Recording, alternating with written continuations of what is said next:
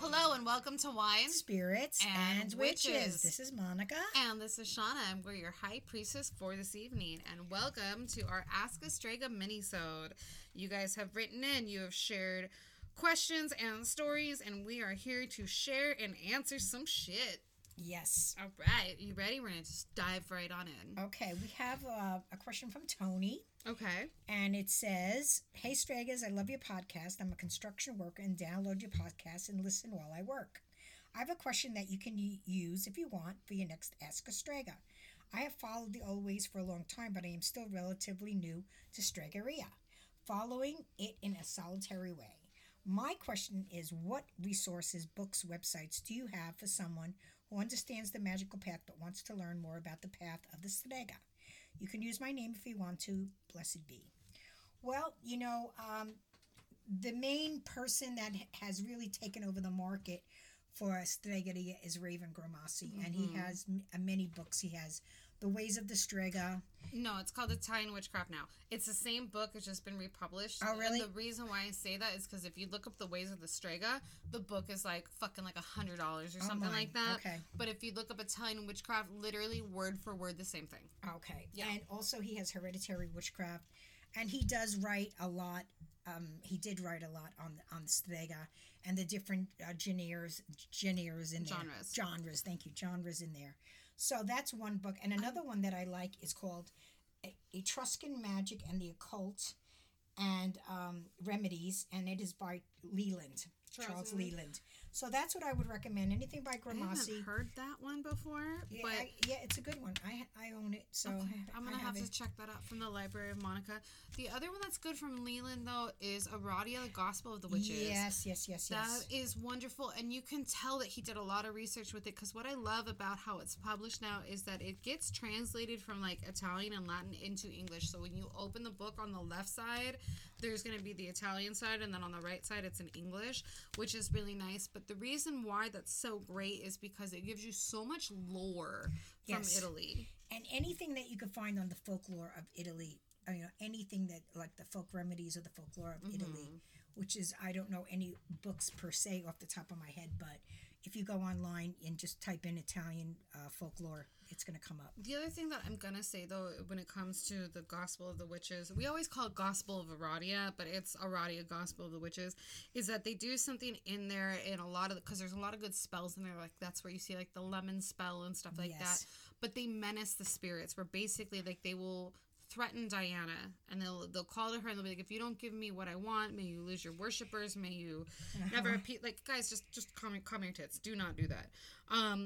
I did come across this website the other day that's actually kind of nice, and it's called Light Force Network, and this one was just called La Strega. And it's just this really nice overview of Strega. It's not going to give you anything super like deep and detailed, but it's going to give you a breakdown of just like the belief system, the Chimaruda, it talks about the Malocchio, it talks about our holidays. So it's actually kind of a nifty little overview to look at if you wanted to learn more about Italian witchcraft. There's also Rue's Kitchen.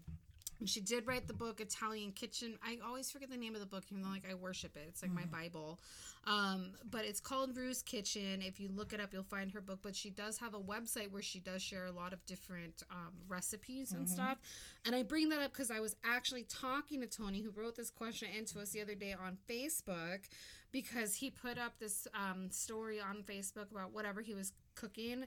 And it was just like droll worthy. Like it's not even like funny how delicious it looked. But he says that he has invited us when we go on tour to make a stop in Colorado, because he says that he will feed us better than a Nona. All right. Challenge accepted. And I warned him that you were the most picky eater in the universe, Monica. And he says, I got her. I will make her the most vagina-eat pizza ever. Yeah. Love it. I just want to know what that secret flavor is in cannolis. If you do know, let me know. Thank you. Because I've tried every flavor and I can't get that back east flavor. All right. And the Ask a Strega has turned because now the Strega is asking. Another Strega, yeah. Right? The cooking Strega, yes, absolutely. So thanks for your question, Tony. I hope that helped. We do have another one here. It says, "Hey there. I just want to say that I'm a massive fan of the podcast and I wish I found you guys sooner. We love you too." Anyway, it says, "Anyway, I was hoping for your advice on something. I've always been very in touch with spirits and energies. I've always felt presence and had paranormal things happen in the houses I've stayed in. Fast forward to being in college, I started living by myself in a town called Dundalk. After my grandmother died, I started having loads of new paranormal encounters in my house, and I'm sure it was her. A few months after, I moved to a different house just a few streets over and started experiencing small bits of paranormal activity. As I lived in this house, I noticed an increase in the number of spiders. Now, I know that sounds dumb, but it really freaked me out. On 3 occasions, I had massive cardinal spiders chase me in the house towards my front door. No exaggeration. I'd also like to note that I currently live in Ireland, and they're apparently very rare in Europe. First of all, I don't fuck with bugs. So Yeah. if Europe has rare, I don't know if like the spiders in general are rare, or the cardinal spiders are there. But dude, I believe you if you're telling me that a spider fucking chased you. And I'm not as afraid of spiders as I am of cockroaches, but everything that she just said, I think I would just set the house on fire. An Australian spider would chase you. I would probably just set myself on fire. Oh my God. Anyway, back to the story. I just felt all of a sudden they were drawn to me. More paranormal stuff went on. I got a tarot deck for my birthday, and as I began learning with it, I just felt like there was more spirit activity in my house, and the spiders continued to be drawn to me.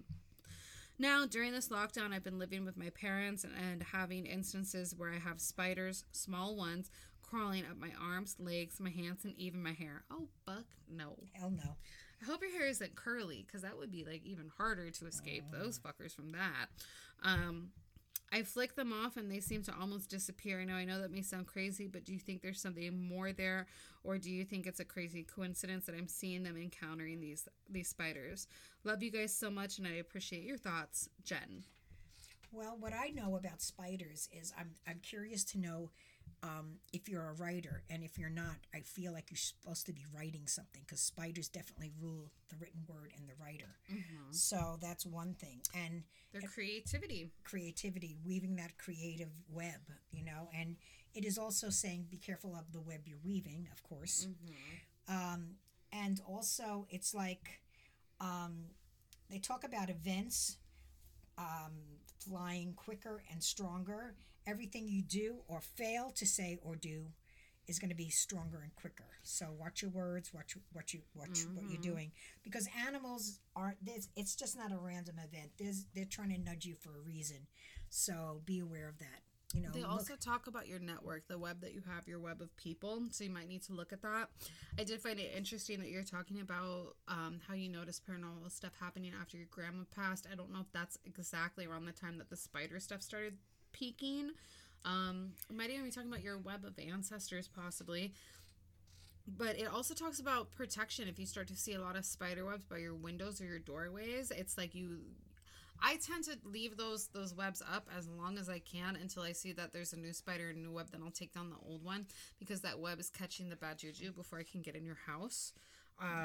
I do try and leave, I'm obviously not a big fan of bugs, and we all know that, but I do leave daddy long legs up in the house. I will leave them alone. But you know what?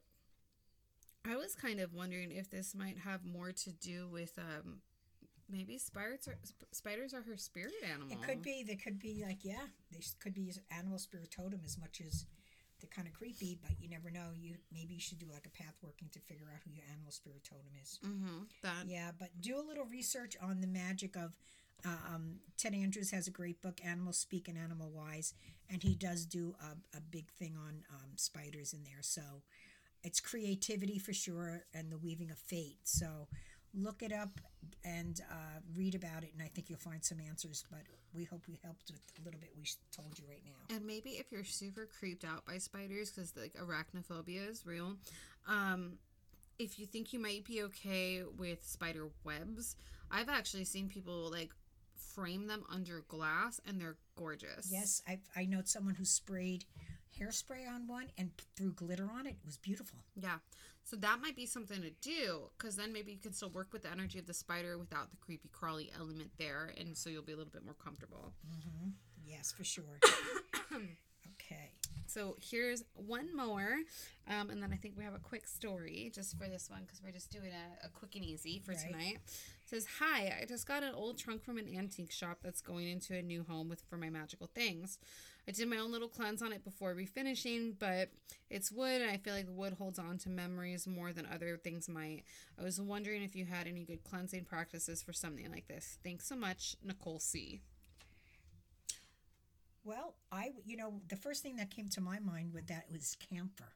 You ever see those old chests? They all smell like camphor, and the mothballs are camphor. Mm-hmm. And so I mean, that's where my mind immediately went with that. So get some camphor and put it in there. Sprinkle it in there. I like that. Yeah. I like that. Every time I think of camphor, I can't help but think of Vicks. The power of Vicks compels you. I'm telling you, I love Vicks. Yeah. I knew someone who's freaking addicted to Vicks, but that's another story. Yeah. Well, another thing, obviously there's good old-fashioned cleansings with things like sage. We're really big about making your own smudge sticks, too. We're just using incense. That's very clearing. But when it comes to things from antique stores, a really good rule of thumb, because you don't know what's on it, and it's very common for people to accidentally bring home haunted items. And with my experience in the paranormal field, that was probably like the biggest culprit of hauntings, was people accidentally bringing that home. Right. Yes. So camphor is actually incredibly cleansing, and it is used for banishing. So since you have a trunk and it's something that you can put stuff in, I would load up with camphor and with some rosemary, because that's also good for exorcisms. We also learned in our plant magic episode that I think it was basil is too, and some salt. And then what I would do is, before you bring it inside your home, if you have a safe place that you can put it, like in your backyard or something where it's not going to get stolen, cover it in a sheet. So go ahead, load all those up, smudge it, and cover it in a sheet, and leave it there for anything from three days to a whole 7-day week. And then go ahead, take everything out, dump all those herbs out off your property, give it one last good smudging, and then you can go ahead and bring it in the house. Right, exactly. That is what I would do with that. Sure. So, I think we have a little story time here. I gotta find it. Let's see. Here we go. Hi there. I wanted to say I love you guys, and while I'm not a practicing witch in any sense of the imagination, I am aware of the spiritual world and some of what it entails. I want to tell you guys that you have a fantastic podcast. I've enjoyed every episode, especially about hauntings and monsters, two of my favorite things, but also each of your personal forms of practice and every ounce of information that you've shared.